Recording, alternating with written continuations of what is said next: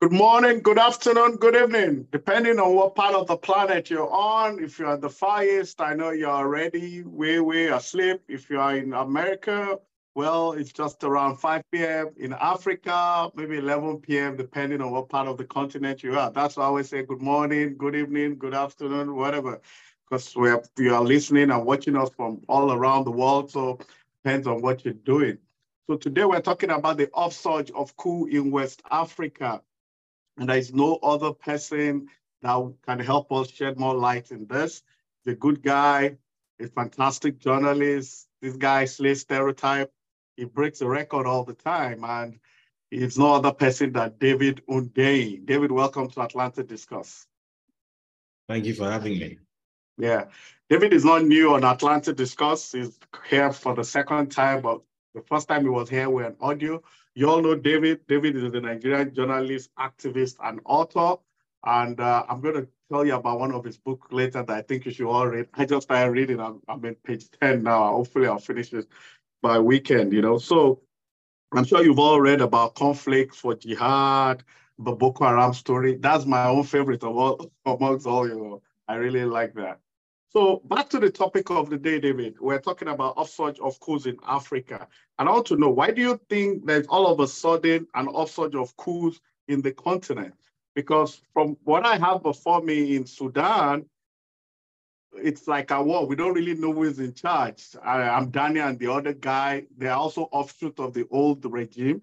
In Chad, Debbie is dead. It is Debbie. His son is ruling. That's military government. Recently in Niger, those guys don't look like they're going anywhere. And also Burkina Faso, you're just going to the west of Sudan, that's Chad, west of Chad, that's Niger, west of that is Burkina Faso, and we also have Mali and Guinea, and today we heard there was a failed coup in Sierra Leone. What's behind all this? Why is that upsurge all of a sudden? Well, there's no single reason. As is so often the case, there's a series of events which have lined up in sequence to create the conditions that have led to this. Not least the fact that if you've heard of the domino theory, which basically states that where one domino falls over and tips another one over, things continue in that sequence. So starting from the very first set of dominoes, arguably going back as far back as, so I think the first in this recent series of coups, I think took place in 2021, if I'm not mistaken. So going back as far as then, which was that Mali, I believe? Yeah, Mali in August. Mali was in August. Right. So going back as far as then. Mali was 2020 August. So you're right. Right. So yeah, going back as far as then, and then it followed by Burkina Faso.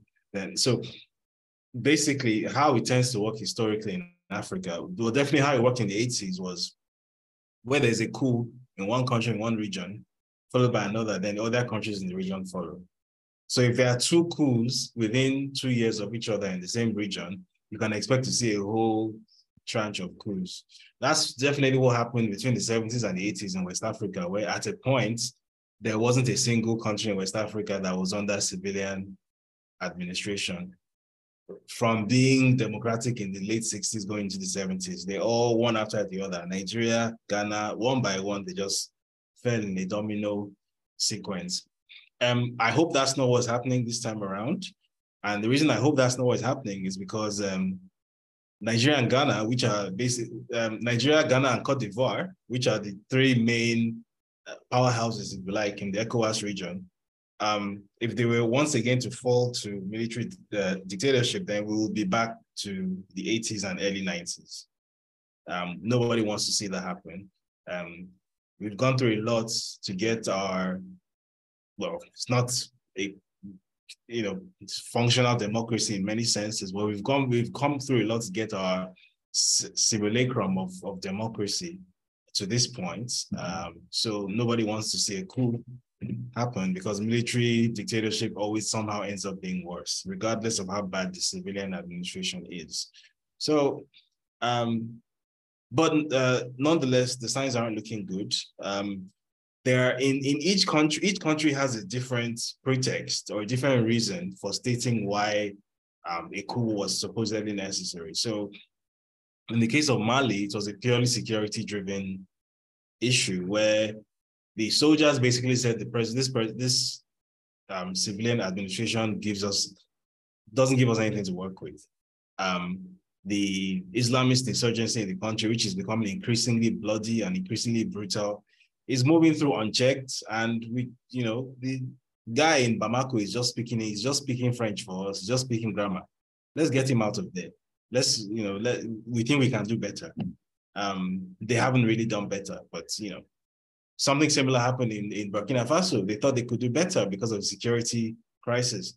Again, they haven't really done better. A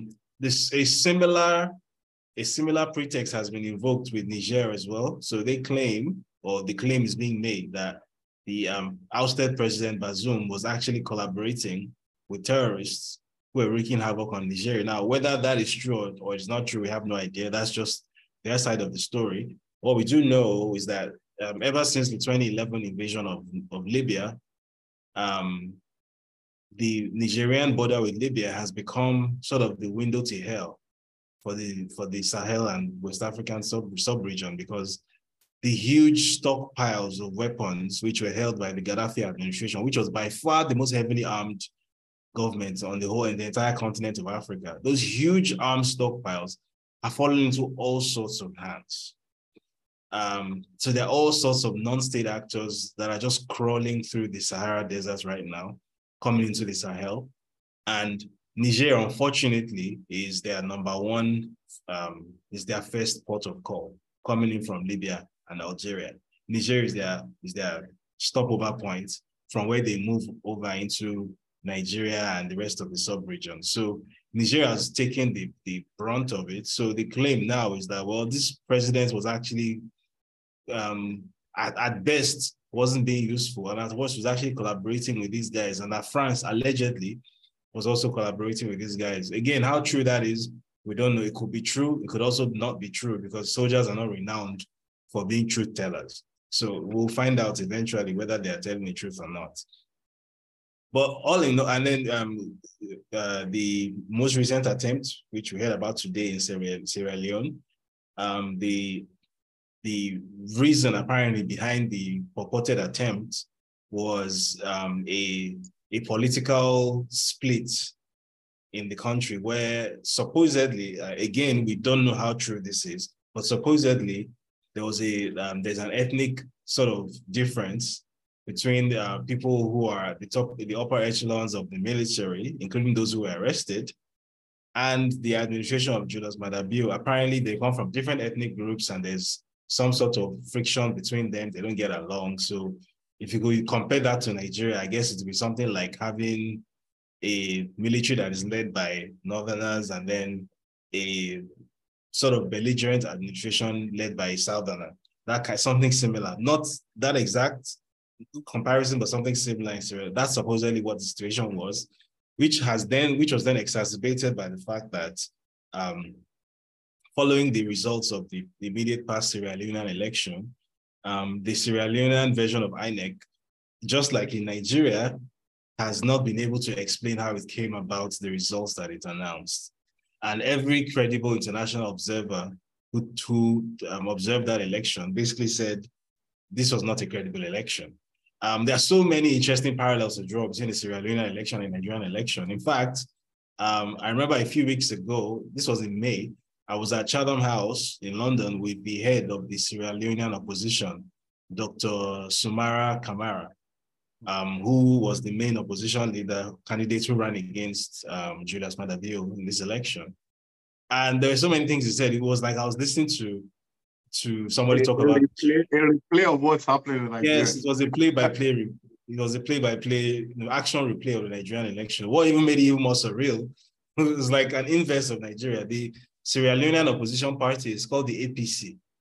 So it was just a really weird experience. But yeah, so in general, what I can sense is that everybody has looked for what they consider to be their pretext to carry out a coup.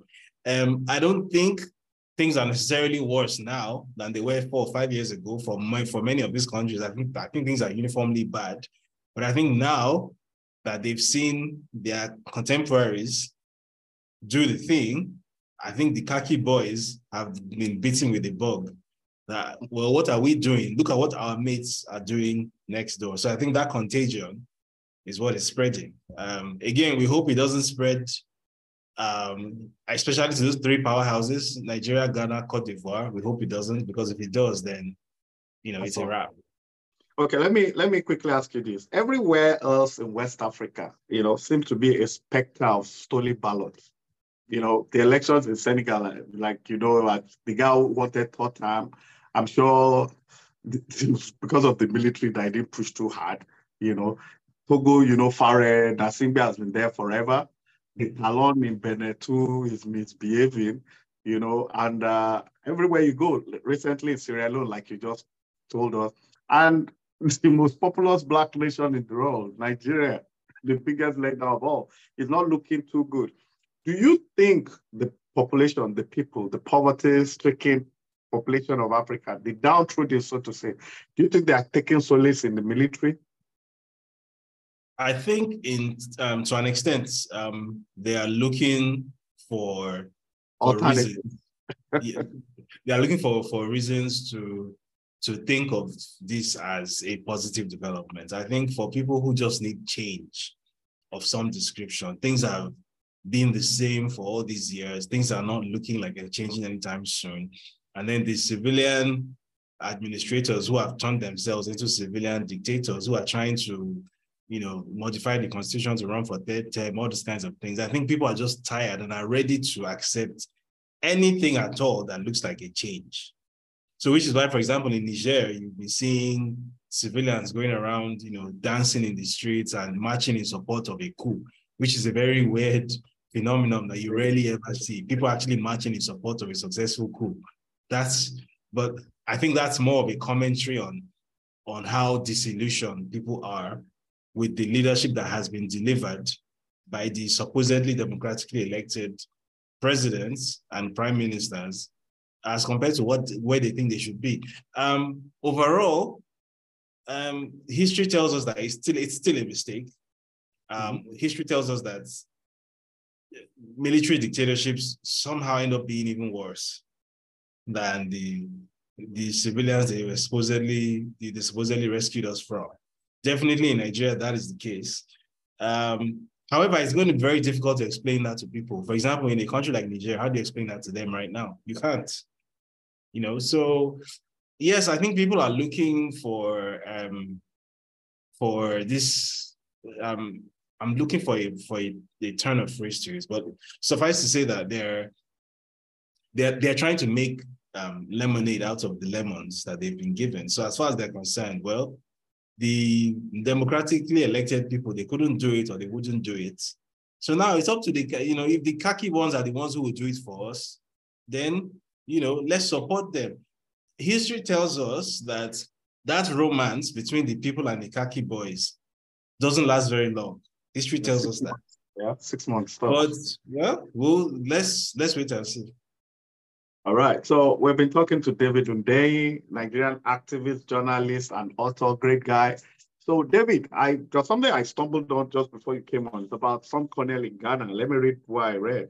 It said, if ECOWAS wants stability in the sub-region, it must first ensure democratic accountability in every country.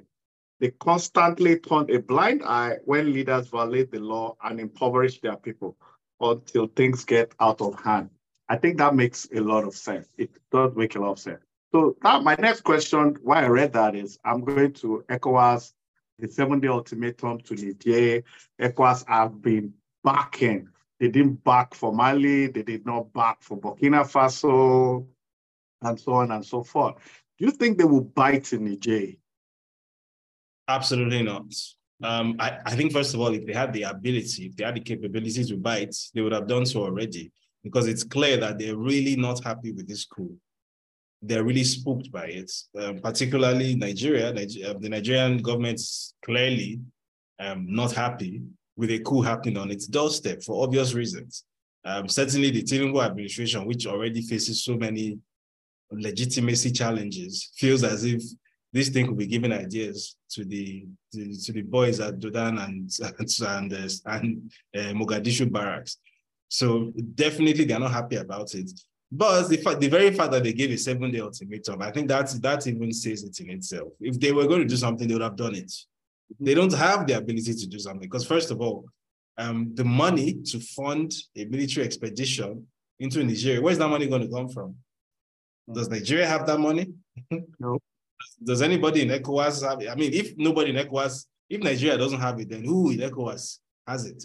Nobody has the money. So except that mission is externally funded, I don't see how it's going to happen. And, at this point in time, is it political? Even if the likes of France, who clearly are not happy about the coup, even if they want to fund such a thing, is it politically feasible right now for them to be seen engaged in military adventurism on the African continent, especially since everybody still remembers what they did just over a decade ago in Libya? I don't think so. So I think this is saber rattling. And I also think that the response by Guinea and Burkina Faso has put the final nail in the coffin of the idea of an invasion of Niger. Nobody is going to risk turning West Africa into a cauldron of infinity war because they are trying to put one Bazoum back into the State House in Niamey. He's not that important. Interesting, because I was just going through the statement by the government of Mali and Burkina Faso, and they were emphatic that it was very emphatic. Let me just read something there. They said they expressed fraternal solidarity from the people of Burkina Faso and Mali with the people of Niger, and they decided to fully take responsibility and their destiny in their hands. That if anything happens in Niger, it's going to be war. They were very, very specific. Yeah. But, my fear is Nigeria, for example, Tinubu, we both know is struggling with a lot of legitimacy problem, a lot of baggages, but 95% of all incomes, at least 95% of all the money Nigeria is making now, is spent on just having saved there. Yeah. All this subsidy we save there, it doesn't really amount to anything, And I found out, preparing for this program in my research, I found out that some Nigerian military guys that fought Boko Haram in Borno are being owed allowances, even as far back as first term of a Buhari presidency. So Nigerians are actually motivated economically, financially, and the military, I'm also looking at it as I think it will require a Nigerian leader that is of northern origin to even try that kind of thing. Exactly. Yeah. Or because, even if not of northern origin, at the very least, somebody that the military actually respects. I made this point yesterday that the only time in Nigeria's history as an independent country that the Nigerian military has been deployed officially outside the borders of Nigeria for any kind of large-scale operation was in the 90s in the Liberian and Sierra Leonean civil wars. And who was the head of state then? It was the serving military general. Who is the head of state now? As far as the military is concerned, is nobody. So how is the military going to then take on that sacrifice? Okay, we already have problems funding our basic operations. Funding operations against Boko Haram and IPOB, who are basically civilians, is already a problem. Now we're going to deploy outside of our borders in a hostile foreign territory, fight against an actual military, not militants and bandits and terrorists, an actual trained enemy. And the Nigerian military, let's be very clear, it's a very well-trained military. Oh, they are. And they're battle hardened. These are not Boko Haram terrorists. These are not ESN, IPOB militants. These are not Niger Delta militants. These are not bandits from Zamfara State. These are actual soldiers who have been trained by US Special Forces for years, because the town known as Agadez in Niger is like the transit hub for migrants heading toward the coast of Libya. So for many years, the EU has been funding the increased militarization of Agadez. They've been pumping money into the Nigerian military, money and training. So these guys are a different kind of challenge to anything the Nigerian military has ever faced in its existence, even including the Biafran military. These guys are a different kind of challenge to that. So is the Nigerian military then going to risk losing face and losing men for the sake of one Bola Tinubu? No, they won't. No, yeah. I Let me don't. buttress what you're saying. You know, most Nigerian army is more populated by Northerners anyway. And we've had leaders in Nigeria that are not even of Nigerian origin, that are from Niger. You know, Yes. we've even had a Chadian, somebody of Chadian descent. I mean, Buhari didn't hide it that his ancestry is from Maradi in Niger. So I don't think even an invasion of Niger by Bola Tinubu in any way or form is going to be popular in the north. If you are asking, yeah. Even the border, they say they closed. There's really no border between the. There is no border. You can't call it a border. It doesn't exist. Exactly. So I think they mishandled it. I think what also complicates it for Nigeria right now is that we do not have that special quality crop of diplomats, you know, like we had in the 80s, the annual coups of this world that could have mediated. If I were Tinubu, actually, I think Buhari should have been my envoy to Niger, but clearly I don't even think, I mean, if he has the capacity, you know, because if his ancestor is a retired general, you know, he should, if I were Bola Tinubu, like I said, but I just don't see no reason why they didn't take that. The problem with that is, does the Nigerian regime see Buhari as a friend, or do they see him as a friend of Bazoum?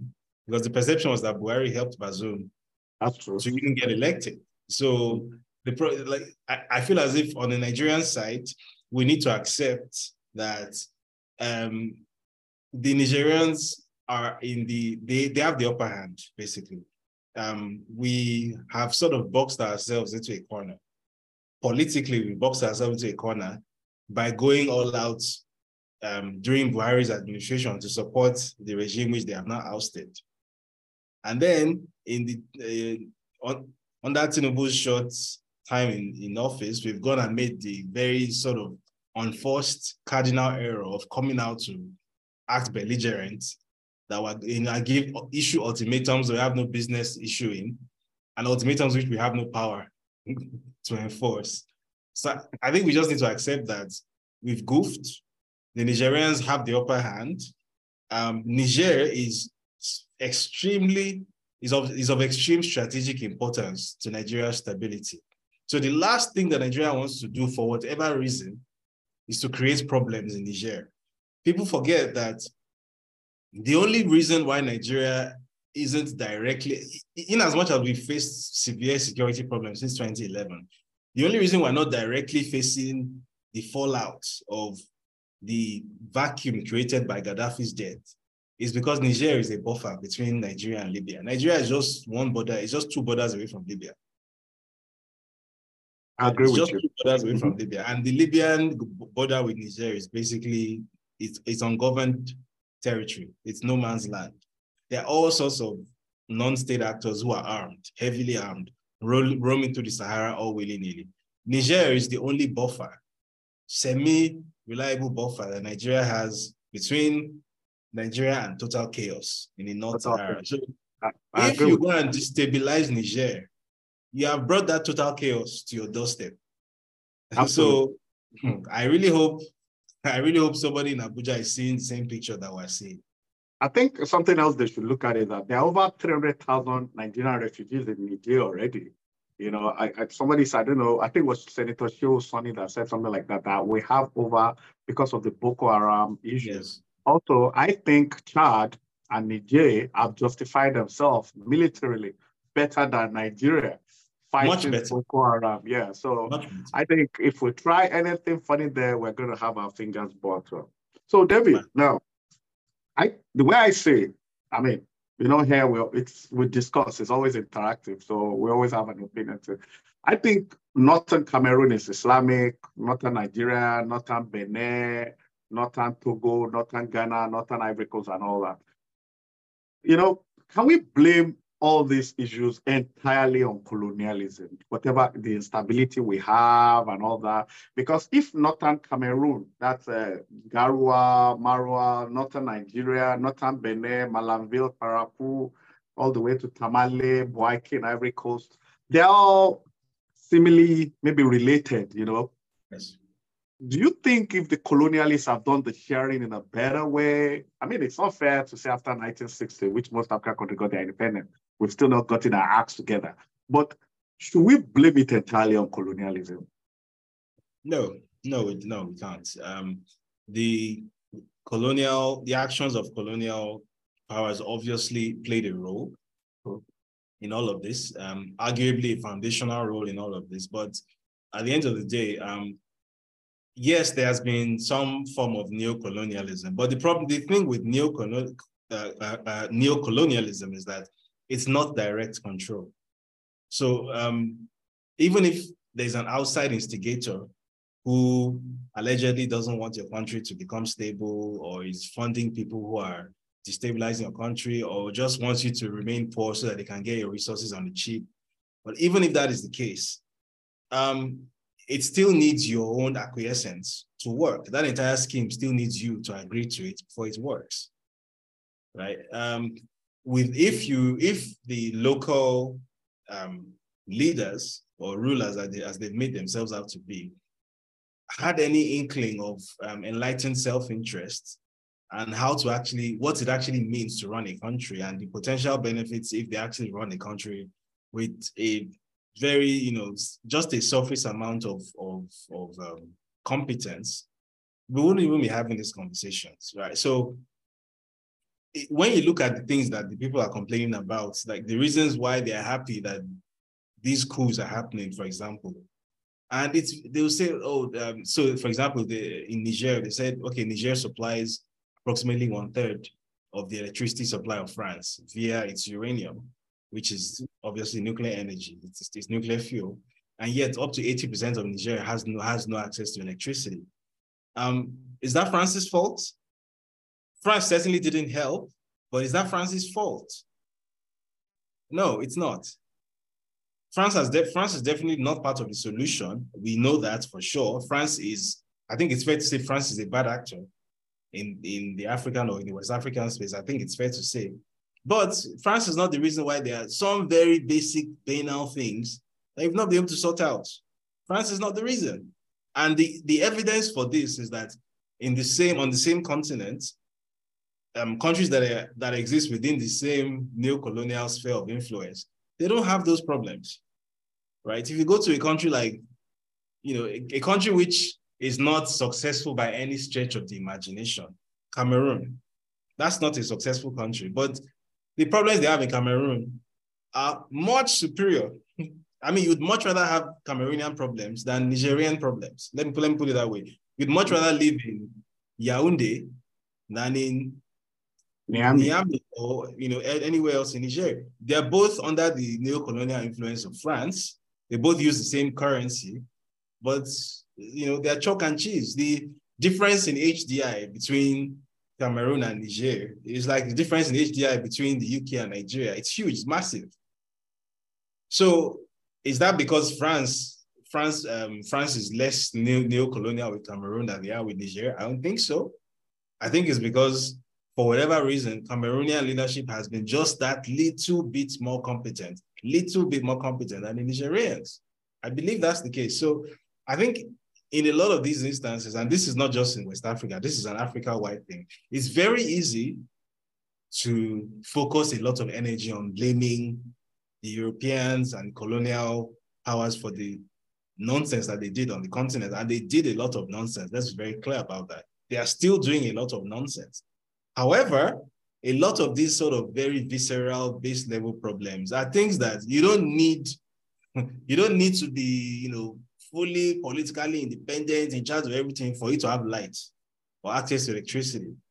There are just some very basic things, roads, These are not things which, if you go to some of the poorest countries in Eastern Europe, countries where their per capita GDP is not much higher than Nigeria. So Ukraine, for example, the per capita GDP of Ukraine, I was very surprised to learn, is about $3,000 and something. To put that in perspective, Nigeria's per capita GDP is about $2,500 and something. So Ukraine is just officially it's just a little bit wealthier than Nigeria on a per capita level. And yet,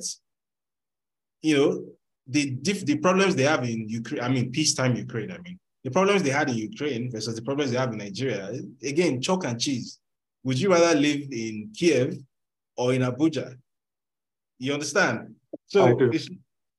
so it's not so much an issue of, yes, of there being colonial. Yes, there's colonial influence, but colonial influence or no colonial influence, there's no white man that came and pointed a gun to your head and said that this budget for building this road, or this budget for connecting this community to the national grid, or this budget for building this dam to generate electricity and to irrigate farmland, or this budget for this or for that, that instead of using it for what it's meant for, share it between you and your friends and then go and buy a villa in Tuscany. There's no white man that made you do that. You did that yourself. True. So I believe that there's a lot of responsibility that is escaped by constantly invoking this colonial. Yes, there was, Africa is a victim of colonial actions. Yes. However, after 63 plus years, can you really say that that's all there is to it, that you don't have any parts in the problem, or you don't have any part to play in the solution, that is all about one white man somewhere? I don't think the white people are that powerful. I think we give them too much credit by doing that. It's as if we're just a bunch of dolls. We're just passive figures who are just acting. I agree with you, because if you look at India and Pakistan, now India, I think, is the most populous country in the world. Yes. And they are the largest democracy. You can even call them the most volatile democracy, because Indira Gandhi was assassinated. There was no coup.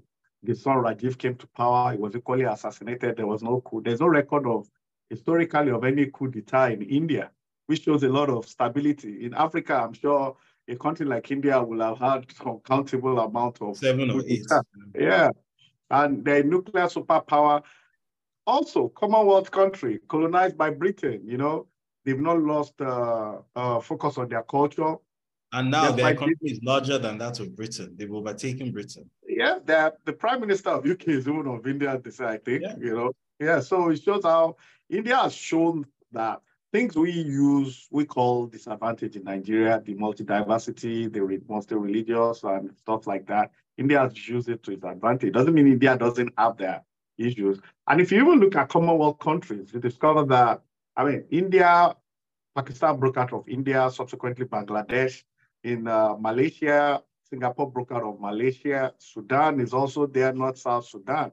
So which brings me to my next question. Do you think Nigeria is too big? Nigeria, one out of every sub-Saharan, 1 out of every 4 sub-Saharan African is a Nigerian. 1 out of every 6 or 7 Black people in the entire planet is a Nigerian.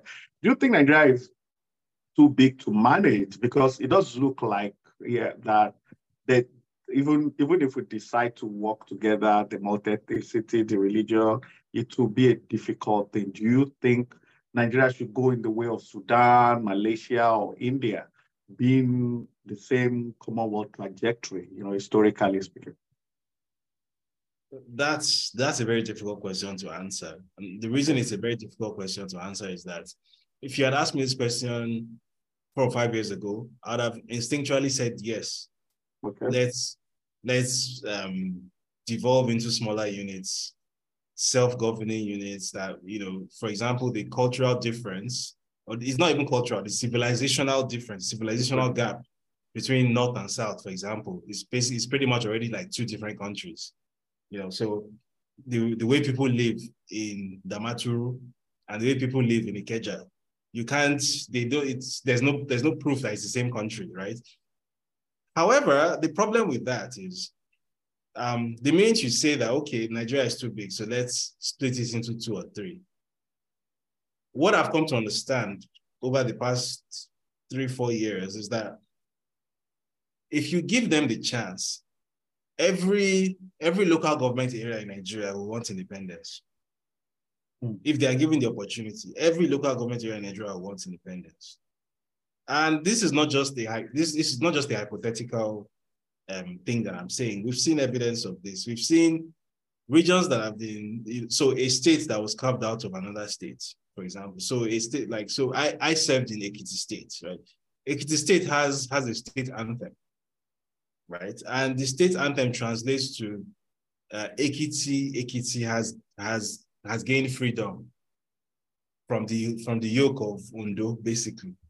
And it's like, okay, Ekiti, Ondo, you guys are like the same people. Like, why do you have an anthem that is talking about that? It almost sounds as if it was some kind of like Nelson Mandela liberation struggle to remove Ekiti from the oppressive weight of the Ondo, but like history doesn't really bear you out on that. So, but there is that real sense of everybody wants to run their own little package. So if you split Nigeria along maybe the 1914 lines, that okay, the amalgamation in 1914, that should be reversed. So there should be a North and a South, and there'll be two different civilizations the way they once were. Okay, that's fine. That South that you think is going to be one cohesive country, then you discover that the half of the eastern region of that South will say, no, this other half of the eastern region, they want to dominate us. Blah, blah, blah. This one will say, my name is Chukwuemeka, but I'm not Igbo. You know, and then all sorts of confusion. And then in the western half, they will have the Benin will say, you know, we don't want to be dominated by this one. The people in the Midwest will say they are not Yoruba. But does that mean that, well, sorry to interject you, but does that mean that if Nigeria has a people's constitution, you understand, a constitution purely written by the people in agreement, things will work better? So the issue I have is at the end of the day, so we're talking about the AFCFTA, for example, as a way of bringing Africa together. So everybody should be able to trade freely. Everybody should be able to move freely across borders, freedom of trade, freedom of movement, freedom of capital. In that context, if you are still talking about breaking off into little independent republics, how is that helping the AFCFTA? And then, because the entire point of the AFCFTA is to make Africa a smaller place. But I feel as if, you know, even if it's under the guise of addressing historical wrongs that were committed in Berlin, partitioning Africa along lines that don't make sense, even if it's to reverse that, and then you end up creating 50 or 60 new countries, has that really helped Africa? I think we need to accept that, yes, these countries that we have been partitioned into without our consent, these countries did not necessarily make sense. Nigeria, for example, makes no civilizational sense. That is true. That is an incontrovertible fact. Nigeria is a place where you have 500 and something ethnic groups jammed together against their will. We get that 100%. But we also have to ask ourselves that after 100+ years together, that alternative that we think we're looking for, what exactly does that alternative even look like? Because in the context of an AFCFTA, in the context of an African Union with the Agenda 2063, and then the two goals seem to be completely incongruous. So what I think the solution is there should be some sort of devolution of power, definitely, from the central government. And this is not just in Nigeria. This is also countries like DRC, Ethiopia, countries which are very big. And then the further you go from the capital, the less important the government becomes. Government becomes more notional further from the capital you go, which is why IG, every Inspector General of Police issues statements dismantling checkpoints as soon as it takes office. And within 3 weeks, everybody has forgotten. Because once you leave Abuja, ungoverned territory, right? I believe what needs to happen is these big countries in Africa need to devolve power, a lot of power from it. There's too much power in Abuja. The presidency and the seat of the president has too much power. A lot of this power needs to be devolved to the states, if possible, to even to the local governments. So powers to construct rails, construct power stations, do power grids, everything is centralized. Everything is on the exclusive list now. So if you are, say, Imo and Abia, two states next to each other, under current Nigerian law, you are not allowed to build an interstate railway linking two of you. Only the federal government has the power to approve it. So two states can't do that. All those powers need to be devolved. Under Nigerian law, you can't build a power station of your own and supply your neighbors with electricity. So for example, you have a very big generator and your generator can carry your whole street. You're not allowed to sell power to your whole street. The Nigerian constitution doesn't allow you to do that because that's on the exclusive list. So everybody needs to be hooked up to this giant failure called national grid. All these powers need to be devolved, definitely, so that people feel that they are more in control of their own destiny. And then people have less of a reason to find a scapegoat from another tribe for being the reason why they have not achieved anything. So yes, definitely that constitution needs to be rewritten. I think there have already been attempts to do this via the so-called national conference. However, the problem with the national conference was that it went and created, was it 48 states? I don't think we need that. We don't need that. Not in Nigeria. But No. I've got two more questions for you before you go. So now with what's happening in West Africa, Sudan, the coup d'etats, the upsurge of coup, which is what we're really here to talk about and all that. Now, is it free to say, or is it fair to say that Africa is not the new battleground for Russia, China, and the Western world? Because it does look like even most of these military coups are being backed by Russia or China in some cases, or even if not directly backed, they're getting recognition and support from them. So is Africa, it has always been the playground, no doubt, for Western powers, the Russia and the communists, because in the past we saw how the Western world supported everything bad that came out of Africa, like the Mobutus of this world, the Bokasas of this world, the Idi Amins of this world. Now, Singbe, Yadema, Matthew Kirikou, just to mention a few. Gaddafi's as well. The Paul Biya that you mentioned that is giving them stability in Cameroon. He spent 6 months. He had Paul Biya spent 6 months in Geneva in a hotel, and he only comes home for Independence. Paul Biya lives in Geneva. He doesn't live in Cameroon. He lives there, so he only comes when it's independence or something ceremonial. So my question is, are we the new playground? Is it that we cannot eschew that? Because the Asians, like I mentioned India earlier on, haven't gone through the same colonialists they were colonized to. The Malaysians, the Indonesians, they broke away. They found an identity and have the need for themselves. Is it like so difficult for us to do in Africa? I think it's starting to happen. I think a large part of the reason why forming that identity you've spoken about has been so difficult in Africa is that for most of our post-colonial history, information has been controlled by people in power. But I think especially over the past 10, 15 years, when pretty much everybody in an urban center in Africa has internet access now, the speed with which information is moving now is something that African governments and even colonial players outside Africa no longer have any control over. And it's no coincidence, by the way, that a lot of Africa's internet infrastructure was built by the Chinese. That's no coincidence whatsoever. That's also a Chinese power play.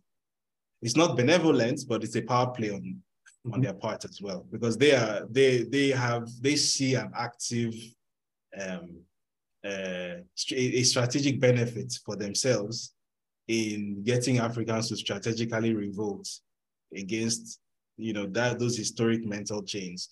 So I think that the newfound speed and freedom of information, access to information that young people in Africa have now is going to definitely shift that needle. It's already shifting the needle. I think we started seeing small signs of it, small things like NSARS. That simply couldn't have happened previously. Previously, the only way to organize any sort of large-scale civil disobedience was using a centralized means. There has to be an organizing body in the center, a group of people who reach out to people, they come to an agreement, which means there's always a way to neutralize it if you can get to the people who are at the center of it. But this time around, all of a sudden, you had a decentralized movement. Nobody's in charge, but everybody's reading from the same crib sheet. That was only possible because of the internet. That was the reason such a thing could exist. Same thing going into the election campaign. All of a sudden, out of nowhere, a candidate that was a total no-hoper had just between, around this time last year, he was still taken as a joke. It was a punchline, Peter Obi for president. What do you mean, Peter Obi? You won't get 100,000 votes, internet noisemakers. And in the space of 9 months, this person was going toe-to-toe with people that have been running for president since I was a child. In the space of 9 months, that happened 100% because of the internet. The internet is changing things. Access to information is changing things. I think that as this becomes increasingly the norm, young people in Africa will build those networks that the Asians built 30, 40 years ago between themselves.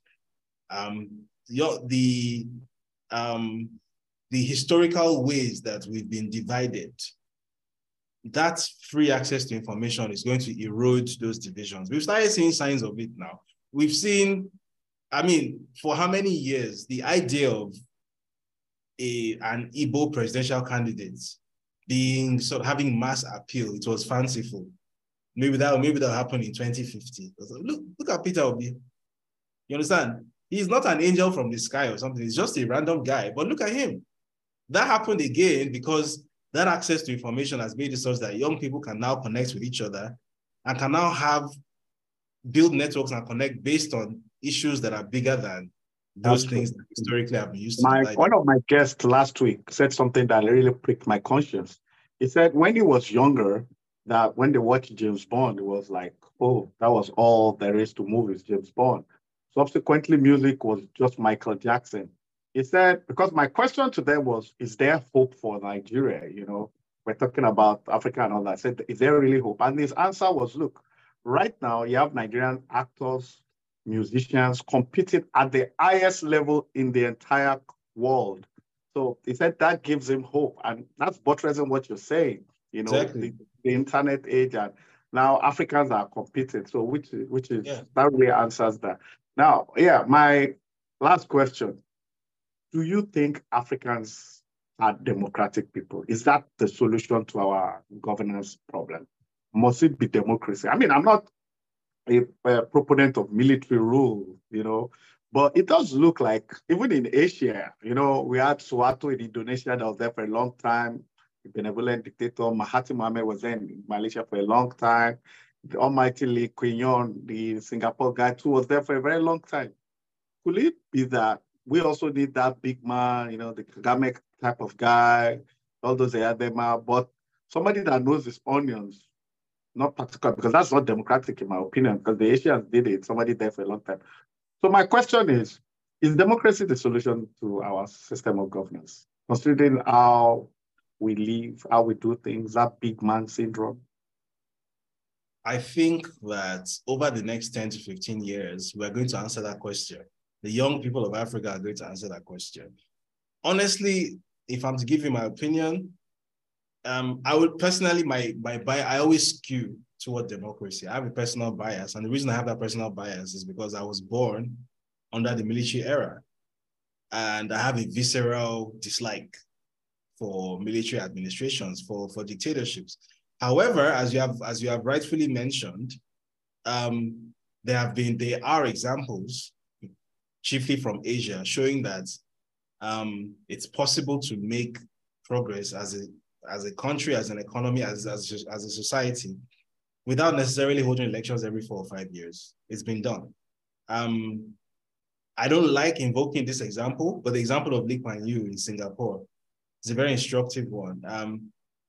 For me, what the Lee Kuan Yew example shows is that, first and foremost, there was something very interesting that Lee Kuan Yew said. He said that democracy is very good, but that there have to be conditions for democracy to be useful. He said, for example, that the population needs to be well educated, first of all.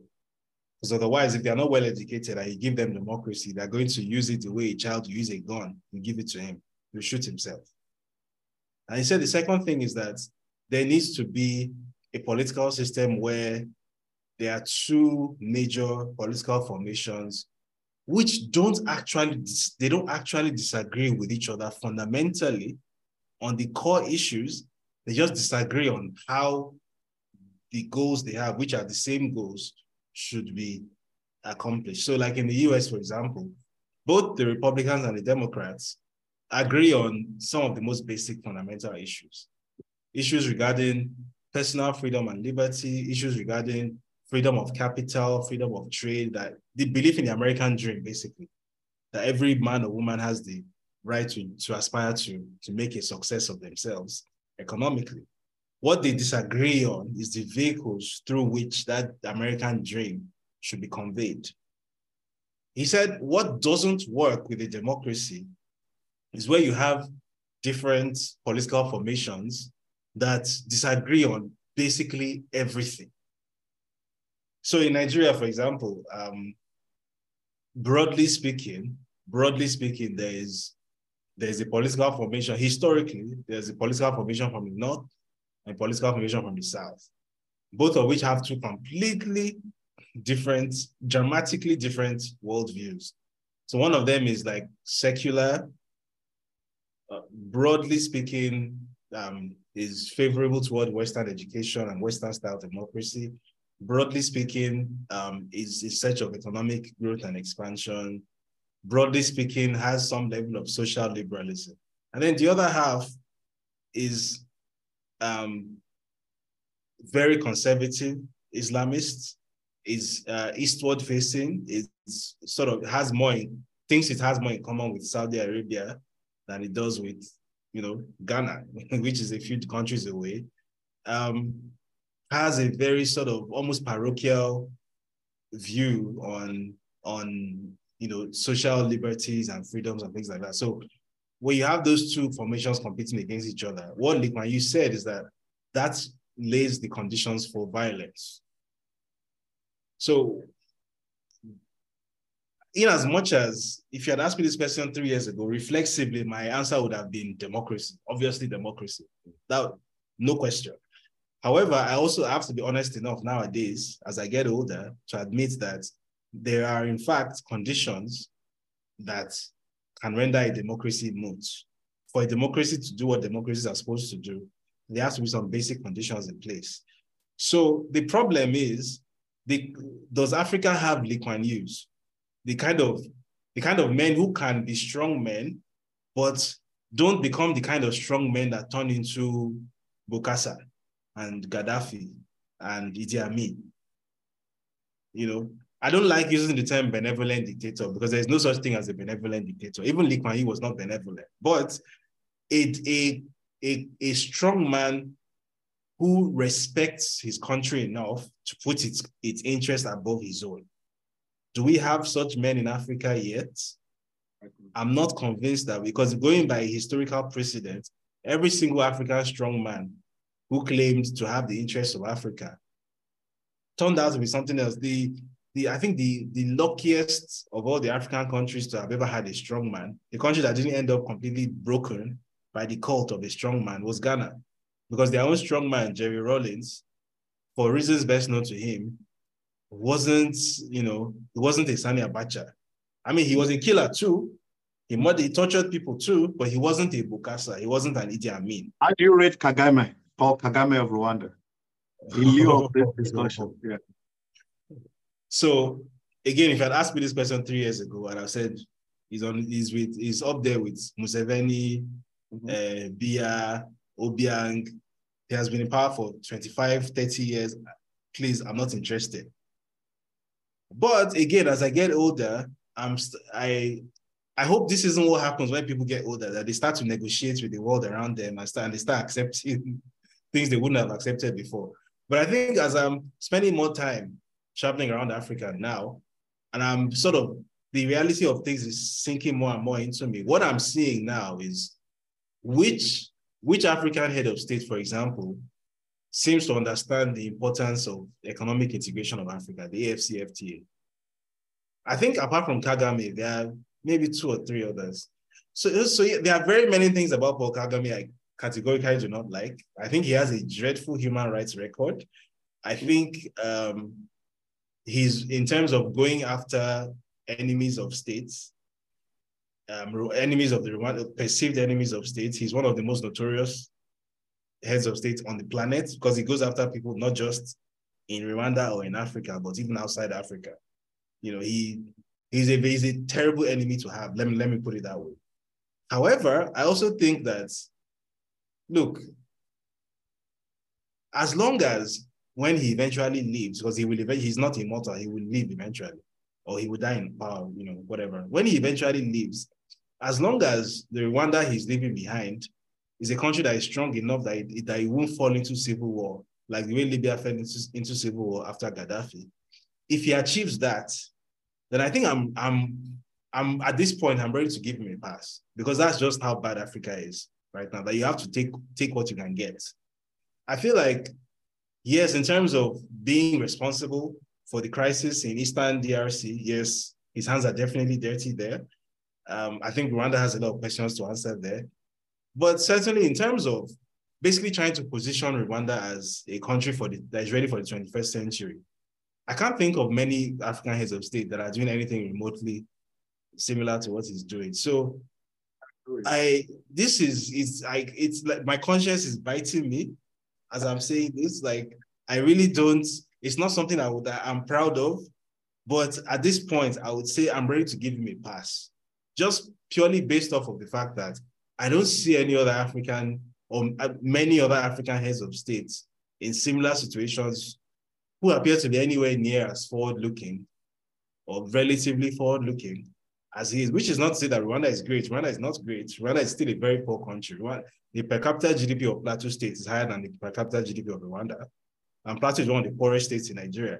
However, compared to where Rwanda was maybe 20, 15 years ago, you know, you have to take what you can get. So 3 years ago, I'd have said, hell no, not interested. Nowadays, I'm like, I'm open to the conversation. All right, fantastic. We're still talking to David today. We're about to round up. David, before you go, I want people to know about your book, The Jungle, the one I'm reading right now. I'm looking at it, The Jungle, the personal journey with the infant terrible of Nigerian journalism. Read it. David has been doing a lot. I mean, if you read West African Weekly, David is the brain behind it. I keep saying it, Conflict for Jihad. The Boko Haram story is my favorite. I've read it so many times over and over. That's a very good one. And his expose on Bola Ahmed Tinubu, extraordinary work. Keep it up, David. We're still on Atlanta Discourse here. We embrace humanity to disseminate the positive news in a world filled with a lot of bad news. We give a voice to the unread. We balance the information equation as much as we can. We search and discuss the facts always. We combine the best of the human race to get the best out of mankind. We serve as a bridge between the developing and developed world. We embrace business, arts, politics, IT, and faith-based issues. We don't shy away from the facts. That's why we always bring people that give us the facts. So, David, final question.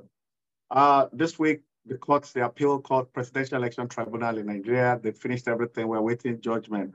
What do you see? I don't want to put you on the spot here. You're not a judge, I know, but I know we're all following it. You know, you're almost becoming a prophet. I read your story on aviation, and everything is coming to it's happening, so to say. You know, so I mean, and even though they try to discredit you, everything you say always come to pass.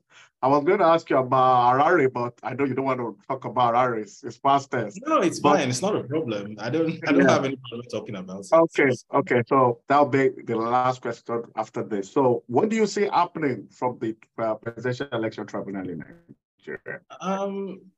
So I read a summary by outcome, so to say. Yeah, I know the judiciary is corrupt. Mm-hmm. Sorry, your picture seems to be frozen. Okay, you're back.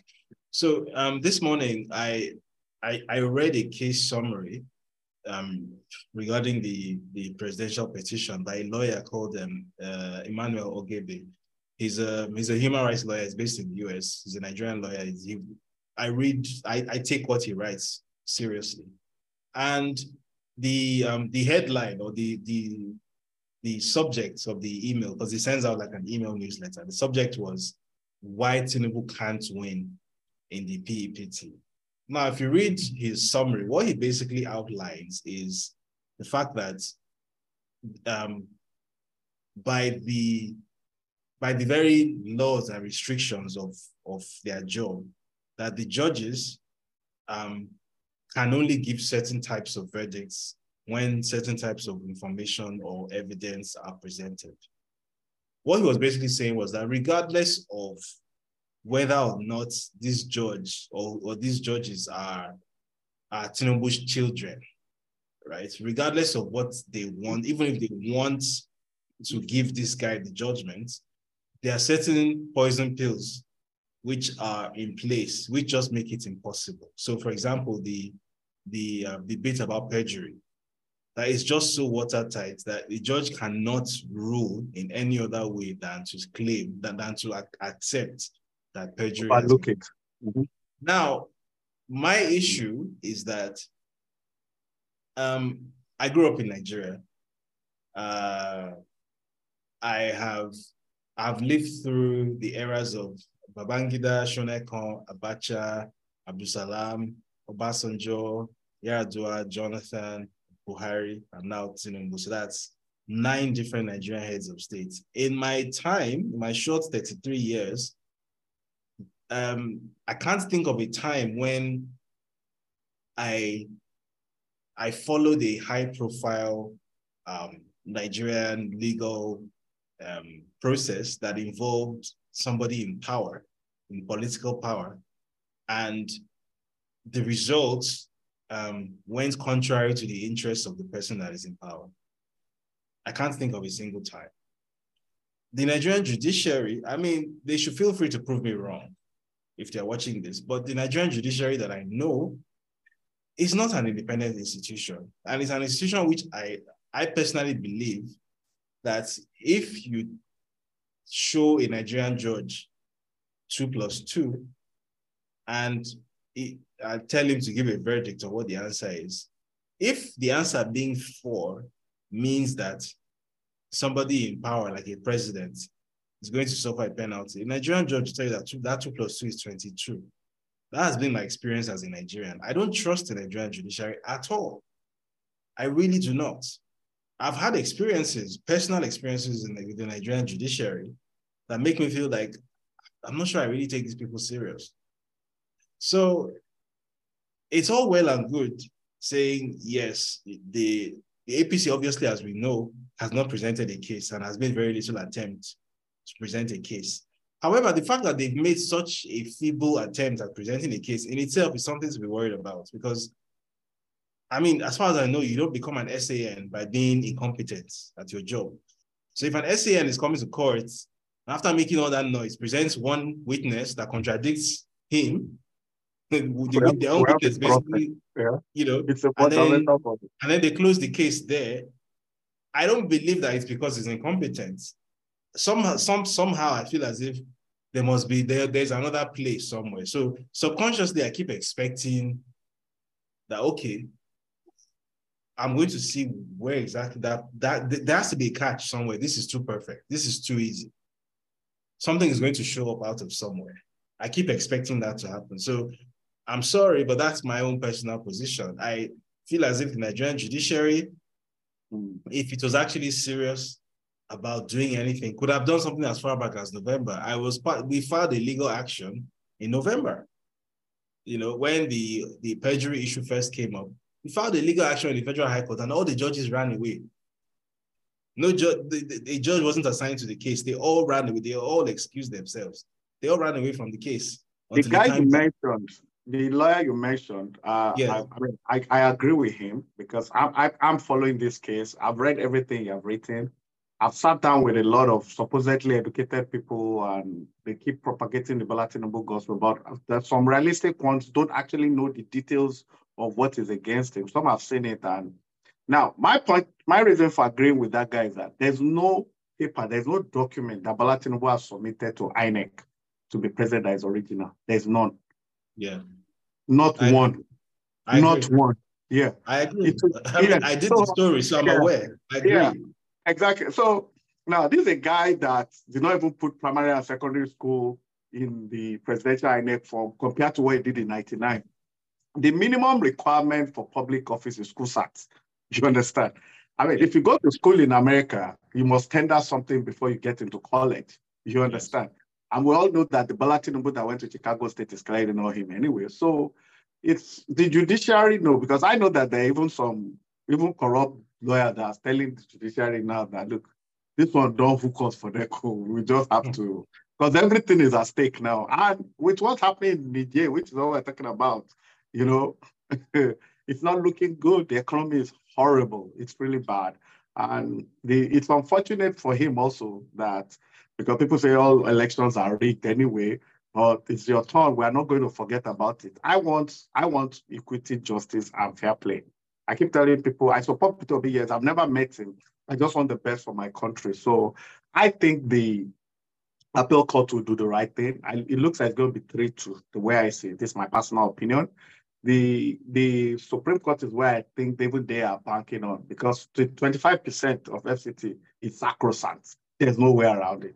The perjury is sacrosanct. You understand? All those fake documents, they are sacrosanct also. So I think it's the Supreme Court that is using that. So my final question, go ahead. Go ahead. Before we go to I was just going to mention that the reason I'm not so sure about that is, will they, like, I don't believe that they'll be willing to sacrifice the appeal courts and then go to the Supreme Court, because I don't believe that if the appeal court gives a proper judgment, that the Supreme Court is going to overturn it. Because if the appeal court gives a proper judgment, for example, this is perjury, is the Supreme Court going to say, no, this is not perjury? How? That judgment has to be based on something. So I agree with you. But I'm saying from the body language, the question I asked you, from your crystal ball, what do you see? Right. So I have no crystal ball, unfortunately. It's just English, yeah. Well, I'm saying I think that the appeal court will not favor. I say a 3-2. I don't know which of the 3 or 2 will go or 4 against. I'm not going to call them, but I think what I'm saying is that I think they are banking on getting a favorable judgment. I'm talking just body language now. Yeah. How or why they depend on that, I cannot really say. You understand? But it does look like they're more comfortable with, when it gets... Because if you look at cases of Lawan and Akpabio, yes. They lost at the lower courts, the appeal court. Was the Supreme Court that, the Imo State guy too, what's his name, Uzodima, which the EU referred to that they were major aberration in historical jurisprudence. So it's just unbelievable. But what do we know? It's Nigeria. The more you look, the less you see. Yeah. So, Harare, were you scared for your life? I wasn't at the time, but after I got out and I spoke to people who were in the know, then I realized that I should have been. And in fact, I shouldn't have gone there at all in the first place. You shouldn't have. Again, I often make the mistake, the cardinal error of underestimating the extent to which bad actors on the African continent share information with each other. So because I travel around Africa a lot, and I travel around Africa very easily. So it never really occurs to me. And I move around like a free man. I don't wear a mask like an ass or something, because I expect nobody knows who I am. Maybe if I'm in Nigeria, I have to hide. But I'm in Ethiopia or Zambia or wherever. Who knows my father here? So I'm used to just being a free man and moving randomly around.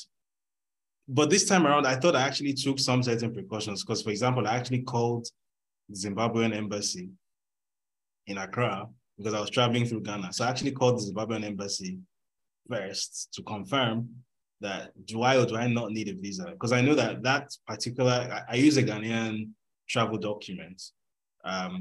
So it's depending on the jurisdiction I'm traveling to. If I'm traveling to the UK, I'm classified as a Ghanaian. It's recognized as a Ghanaian passport, and my citizenship is recorded as Ghanaian. So on my UK visas, you will see on the citizenship field, it says Ghanaian. However, if I'm traveling within Africa, sometimes they'll classify you as Ghanaian, sometimes they'll classify you as Nigerian, because the nationality field inside the passport still says Nigerian. So it's a toss-up.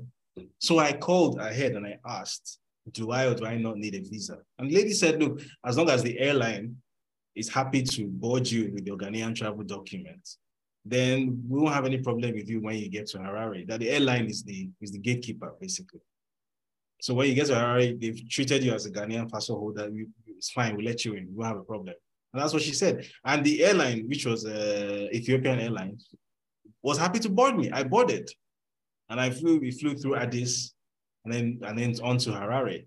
Now, when we got to Harare, I guess when I discovered that I had made a mistake was when I saw other people from my flights who were like Chinese and from some other places who didn't even fill in their landing cards. They just put their passports with the empty landing card, put $300 inside the passports, handed it over to the lady in the booth.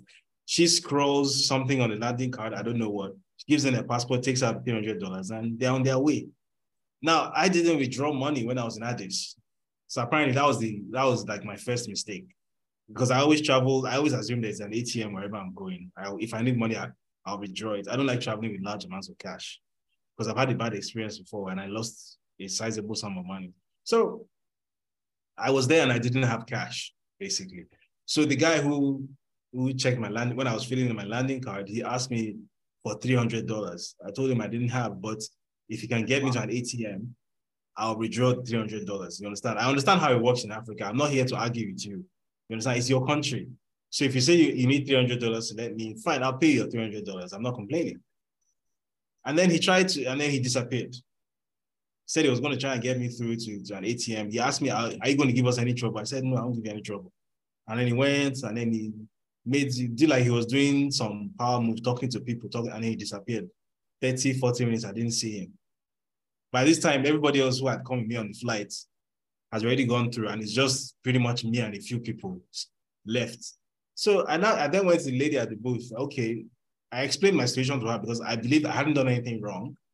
I'm not hiding, you understand? I'm here legally. I called the Zimbabwean embassy before I came. So it's not as if there should be any problem, you understand?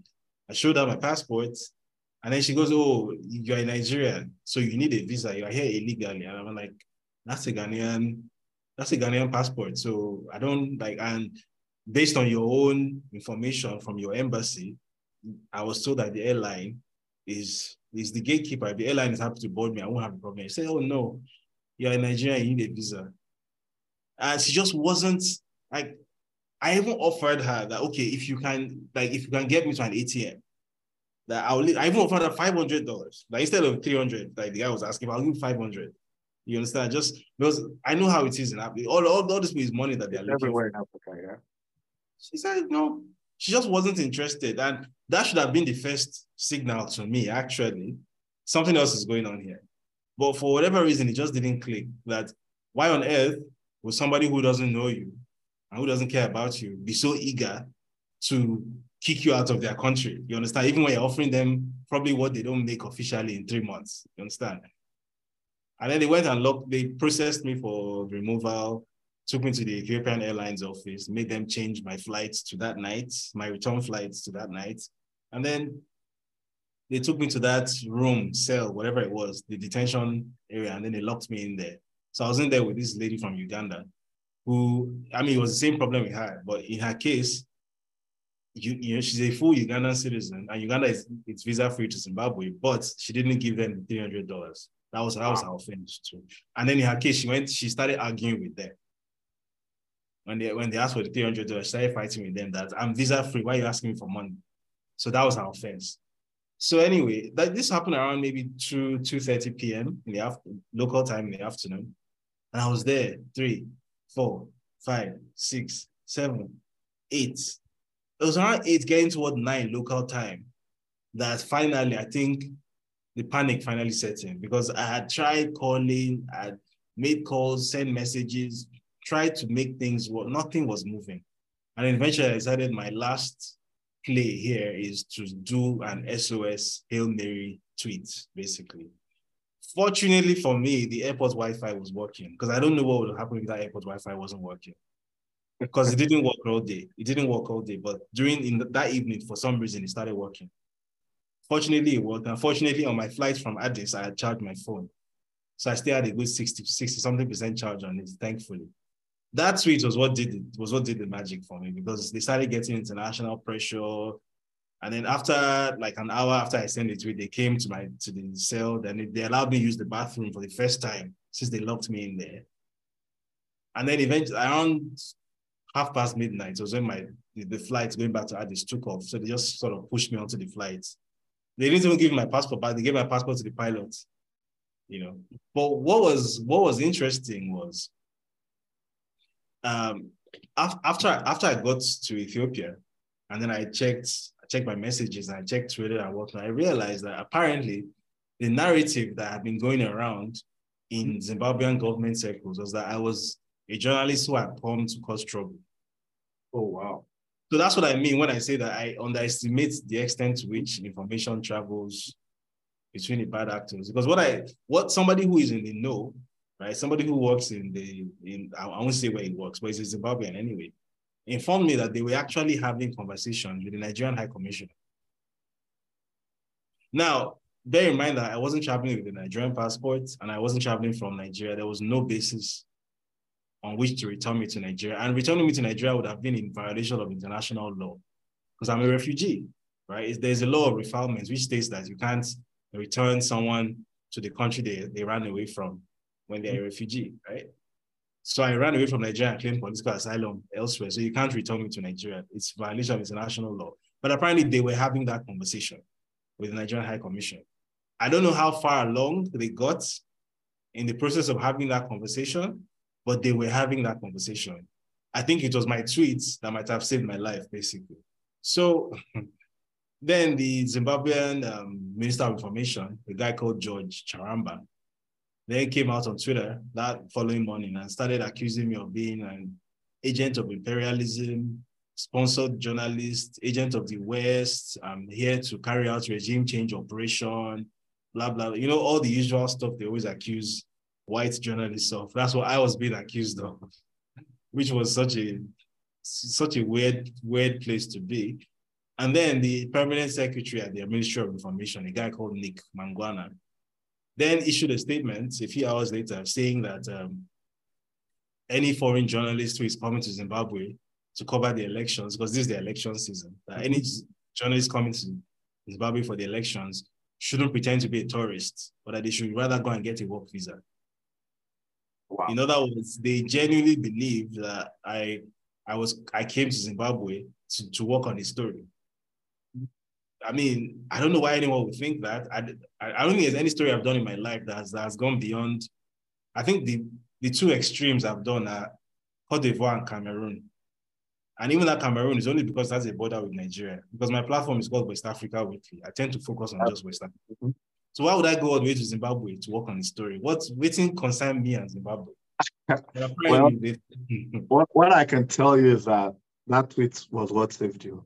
That's what I'm going to leave it at that, because I know a lot of us were worried. I thought that they got you. I was like, man, we all made calls, did do, but I was so sure that how could you have made? I was so upset. I'm telling you, but the moment you put in that flight to Ethiopia, when you underestimate certain things, it puts you in this situation. But the lesson has been learned. There are some countries you're never going to see. I'm never going to darken their door. You're 33. You've not done anything yet. Trust me, there's still a lot to be done. There's still a lot to be done. You're doing a lot of good work. I mean, it's just unimaginable that your exposé on Tinubu, not one Nigerian newspaper pool have carried that story in the past and all that, even when everybody knows the truth. But what I'll tell you is keep the flag flying, keep doing the work. You're a patriot, and God's got you, man. Thank you, David Hundeyin, for coming to Atlanta to discuss. Next week, we're going to come to you with another fantastic topic. We've been talking to David, like you know, he's a wonderful guy. And David is not just a Nigerian patriot. He's a genuine ambassador of Africa and young people all over the world. He's doing extraordinary things. The bad people don't like him. Everybody, as long as you're not bad, you like David. Take care, David. One love. We'll always call you again anytime we need you to shed more light. Upsurge coups in Africa, the onus is on the people. Vox Populi, Vox Dei. That's the Atlanta Discuss Day. Voice of the people, voice of God. If the people support it, it's always very difficult to upturn it. So we always have an opinion here too, and that's what we think. We think nobody can attack Niger, nobody. I don't think it's going to work. With all the Burkina Faso, Mali, and Guinean support, it's not really going to happen. Nigeria doesn't have the teeth to do that right now. Those days are gone. But as a country, we are battered. Nigeria is battered almost beyond repairs. We have our own issues. There's a lot of political and economic instability. So it's a no-no. So I think the talk itself was done in a hurry, just like the fuel subsidy, without too much thinking. All right. Thank you, Vias. Thank you once again. Thank you, David. See you next week. Bye. Thank you for having me. All right.